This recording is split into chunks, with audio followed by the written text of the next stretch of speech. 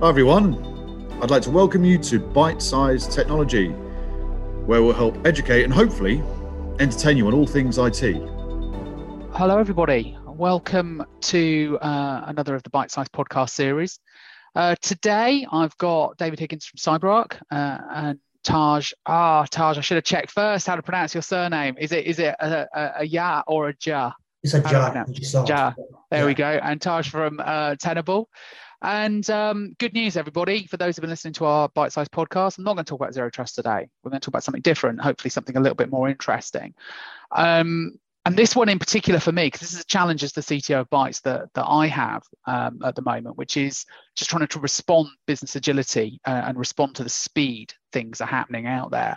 I'm sure those of you that are in senior positions with businesses have the same challenges we do as Bytes in the world is changing fast, but also the employee marketplace, the workplace is changing quickly. We're almost finding week by week what people we're interviewing for roles are expecting in terms of flexible working, agility, this number of days a week, that number of days a week, the tools that other people are offering them from a working point of view.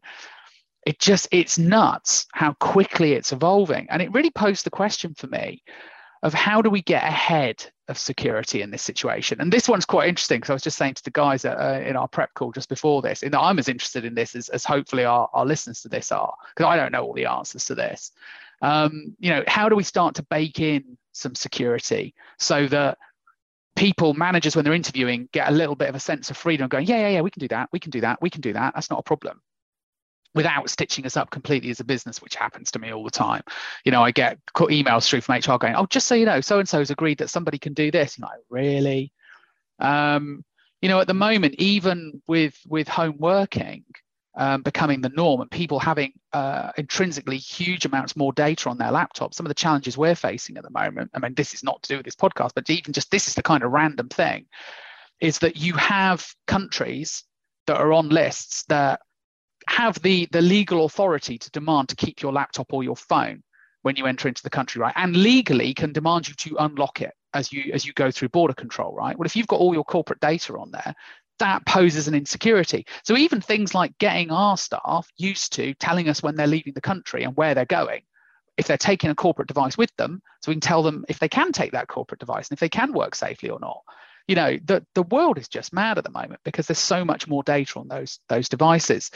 So, it's just an example for me of how things have changed over the last 2 to 3 years. So I don't know, Taj and David, Taj, you first. If you guys just want to do a quick introduction to yourselves first, and then we kind of just jump straight into it in terms of that. How do we bake security in so that we can be as agile as we want? So Taj, after you.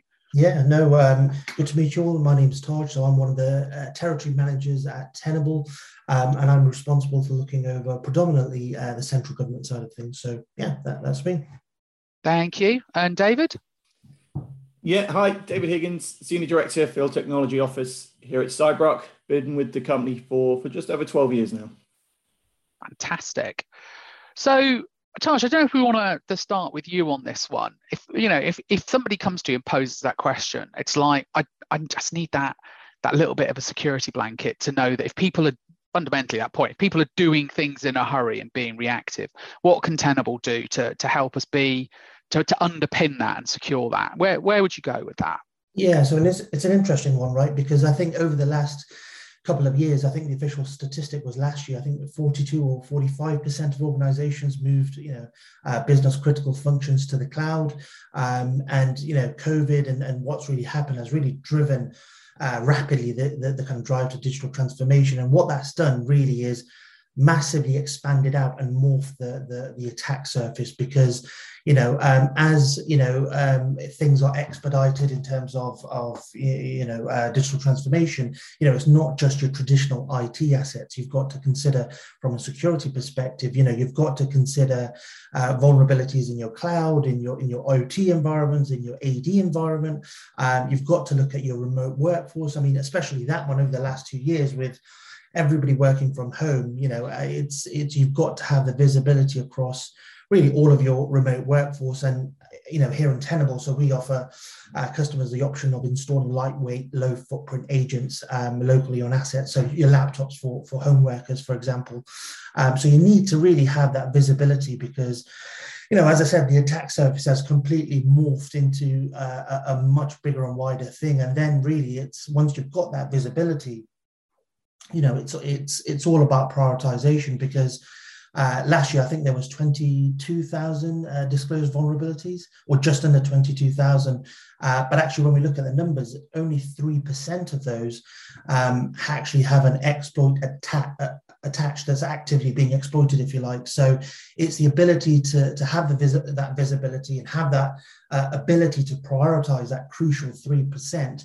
And really, that's what we do here at Tenable. It's provide that level of security. So, regardless of how quickly, you need to move as a business or an organization, you have that security background, you have that visibility, and you have that ability to prioritize. So one of the things, case in point was, I guess, WannaCry, right? With what happened to the NHS a couple of years ago, it was all around their inability to I guess, visualize the attack surface and prioritize, because that was around, I think, a Microsoft vulnerability that was disclosed in March and it was exploited in May. So, it's crucial as we kind of go onto this expedited drive to digital transformation to have, that visibility, that prioritization, and actually be reactive as opposed to be proactive. So, I guess those are some of the kind of key points that come to my head. But when you ask that question.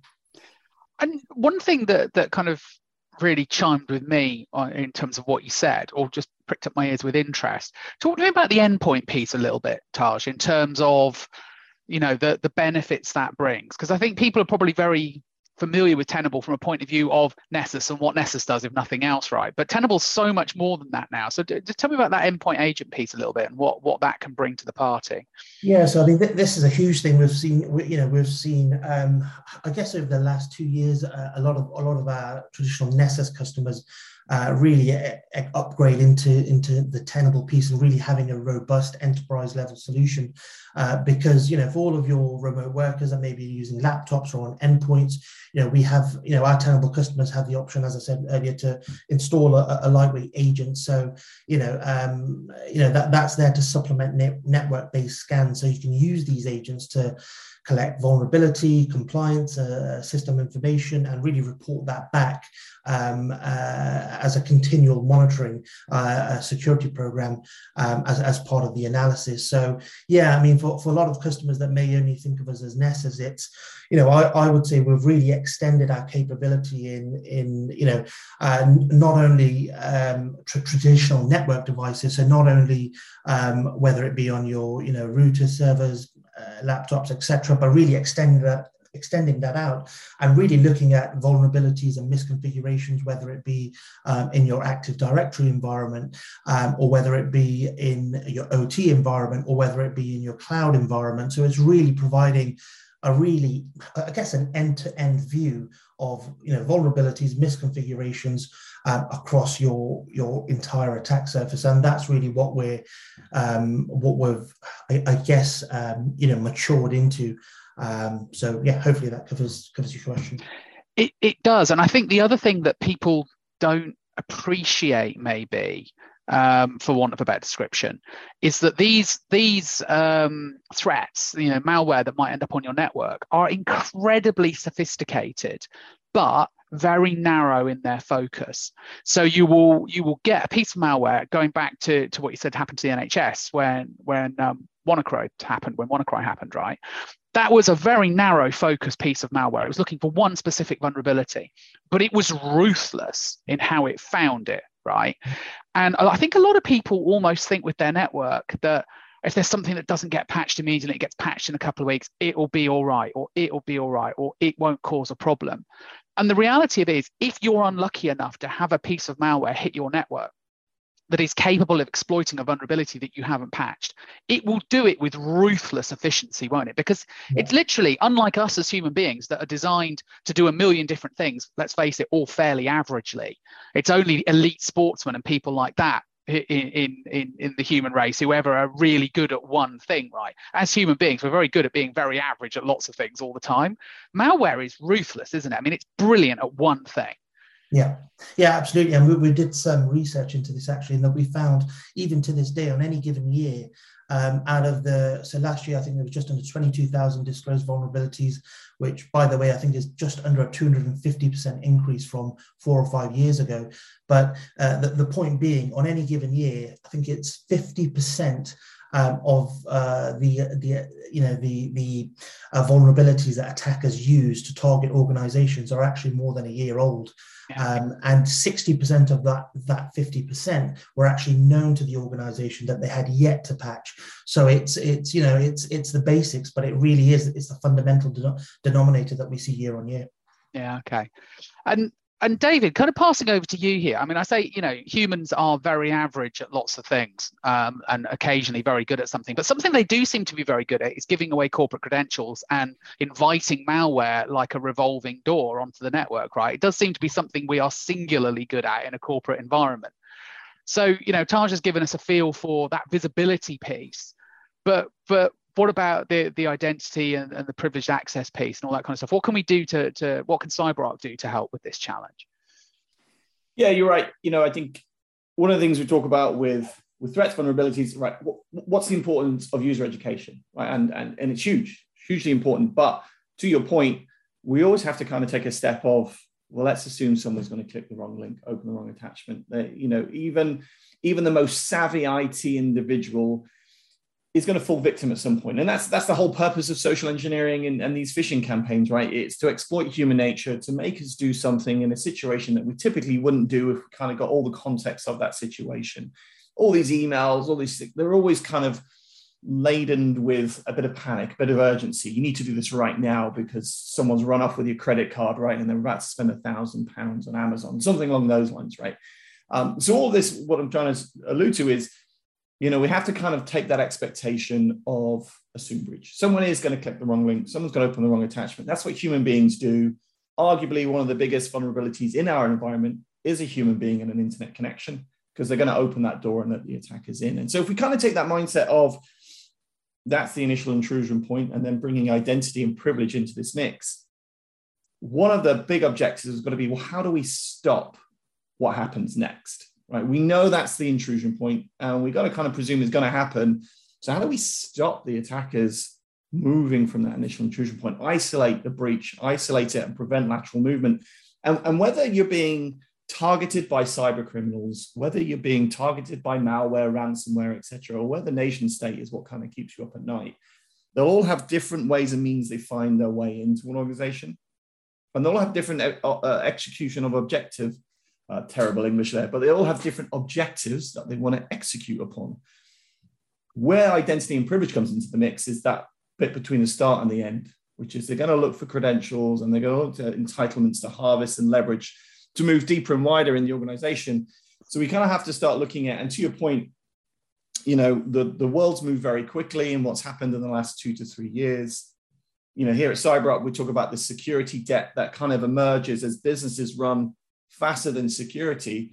How can we make sure the right things are being embedded? And things like the principle of least privilege, certainly from an administrative point of view, has to be top of the agenda, right? Let's make sure, we were talking about the endpoint there with Taj, let's make sure people aren't running with admin rights on their workstation. Why? Because when they click and open the wrong attachment, it executes with administrative rights. And it doesn't really matter how great your monitoring and detection techniques are on that endpoint. Once you give an attacker admin rights, you're in a pretty dangerous position, right? There's a lot they can shut down. There's a lot they can circumvent. So one of the things we talk about there on the external side is, well, just make sure no one's running with admin rights. Put greater control around what users are able to do on their own workstations. And then start putting the right hygiene in place when we talk about the more high-risk, high-targeted accounts that will exist outside of that workstation, right? Your global admins in Azure, right? Your domain admins in Active Directory, your root accounts in Linux. Bring those under better hygiene, because it's amazing. So many organizations we speak to put really good hygiene around individual Active Directory accounts. Hey, you've got to change your account, your password every 60, 90 days. My account, if it's compromised, well, it's going to get someone access into Salesforce. It's going to get someone access to SuccessFactors. They could ruin my holiday plans, right, and cancel my holiday.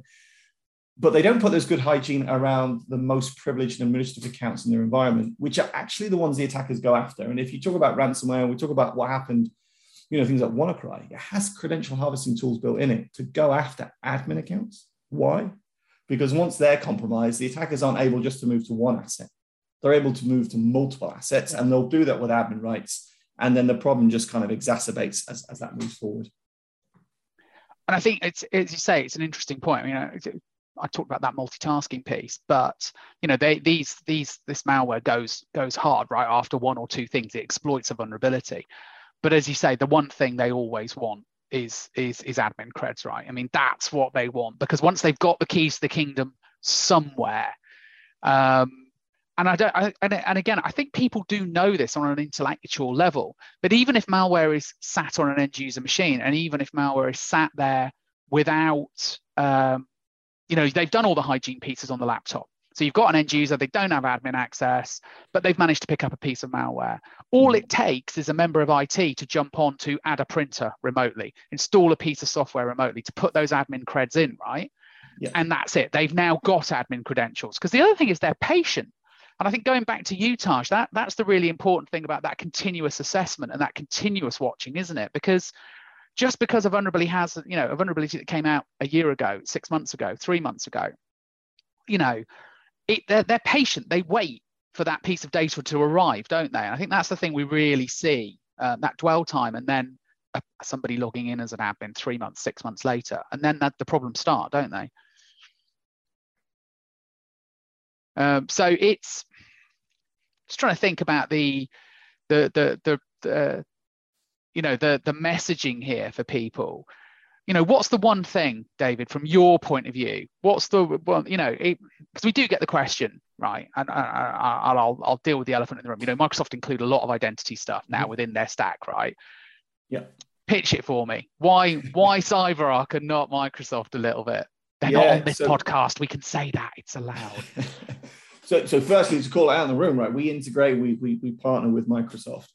But, to still get from the CyberArk perspective, and look, I don't want to upset anyone in Microsoft, but the world is bigger than Microsoft, right? Everyone uses lots of different technology and different capability. Yeah. So what we look at, and it's a big challenge for CISOs these days, is how do you ensure consistency of controls across what is a continually evolving and growing stack, right? Yes, we may be heavily invested into Azure Active Directory and Azure for infrastructure as a service, but the team over here, they want to use data lakes, and now they've opened up a project with GCP, and we've got teams using AWS and so on and so forth, and we still have a very large on-premise estate because we're a telco, whoever it is, right? So when you look at certain technology in certain kind of lenses, it's like, oh, great, the Azure PIM tech as an example, that's going to work great for that particular use case. But when you step back and look at everything in your environment, how do you ensure that consistency of controls? And that's something really, really target at CyberArk, is how can I make sure that an administrator, as an example, who wants to go to GCP or AWS or Azure or the on-premise estate can do that in a consistent way. And then also, to your point before, in the hybrid working environment, right? How can we make sure that the user has a consistent way of getting, again, using privileged access as an example, privileged access if they're sat at home, if they're sat in a cafe, if they're sat in the office. What we don't want them to have to remember is, oh, okay, so now I'm here, so I've got to fire up a VPN and go through an MFA workflow that way, and then I can make a privileged access. Do you know what I mean? If we overcomplicate the user workflow, they push back. And user experience has always been important, but I think it's even more important these days. And so as an example, late last year, we released a new piece of technology specifically in the PAM space called Dynamic Privileged Access. And what it's all about doing is trying to help security deliver consistency of control regardless of where users going, whether it's a Windows device, Linux device, an AWS or Azure, etc. Deliver it in line with modern expectations when we look at kind of threats. So let's deliver privilege in a just-in-time ephemeral type approach. So we're delivering privileged access on the fly and revoking it afterwards. So we reduce the attack surface and we provide less privileged accounts and less privileged access for an attacker to go after. But user experience, it's the same whether they're at home, on the move, in the office. We just give them an internet connection and an RDP or SSH client, and they can request a privileged session. Now, of course, there's approval, multi-factor, and all that fun stuff that you expect. But I think it's a good example of how we've seen user expectation change in line with hybrid working environments. and how also, to your question, we're looking to do consistency of controls regardless what it is that you're connecting to, right? And I think you call it, obviously Bytes are a massive Microsoft partner, right? So I sit here and say, oh, not Microsoft, but Azure AD and Active Directory is the infrastructure that underpins most organizations. Microsoft is the dominant force in this space, not G Suite and not any of the others. Microsoft is absolutely the dominant force in this. So it's an integral part of the workload. And a lot of the stuff you just talked about, it simply can't do, right? Which is why you need the two, or Taj, more importantly, coming over to you, the three. So again, from that point of view of the add-ons, yes, we get tools in the Microsoft stack. And the reason I'm focusing on this a little bit is we get a lot of businesses go, but I've got all of that. But we need both, right? And it's the layering on top of it, particularly with this kind of flexible world, and stay ahead of it. So what are the key things for you, Taj, that we're bringing with the Tenable solution on top of, the Defender ATP stack and the visibility that brings for endpoint, et cetera? Yeah, so it's an interesting one because we had this quite a bit in terms of the kind of overlap you think with Microsoft. I mean, in a nutshell, Tenable supports a vastly broader range of assets and environments such as cloud, web apps, IoT, OT, containers. So it's not just Windows, Macs, and Linux. So we've got by far the industry's greatest vulnerability assessment coverage. I think it's over 59,000. I think it is CVEs, and to Microsoft and any of the other tools, don't remotely really come close to that level of CVE coverage. And from a security point of view, that's crucial. And that's really going to make all the difference in the world. Where the difference between being attacked and preventing an attack. So I think that point is really crucial around the kind of the coverage.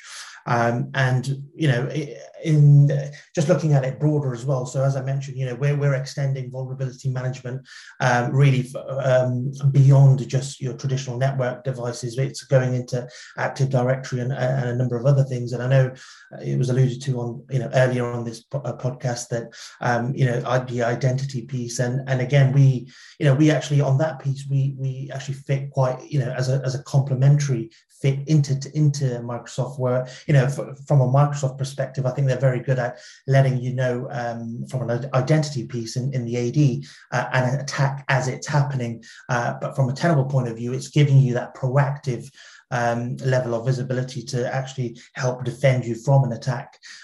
So it really goes hand in hand with Microsoft. And I think that's probably the kind of key point I would sort of end on. It's a good complementary solution with Microsoft. Cool. All right. No, thank you for that. So guys, we're pretty much about time on that one. I hope people who've been listening have found that useful. Thank you very much, both of you. Thank you for making the time for it. And everybody's pretty maxed and pretty stretched at the moment. So thank you very much for making the time today. And for those of you listening, we'll see you all soon. Thanks for listening to Bite Size Technology. Please do watch out for our next session coming soon.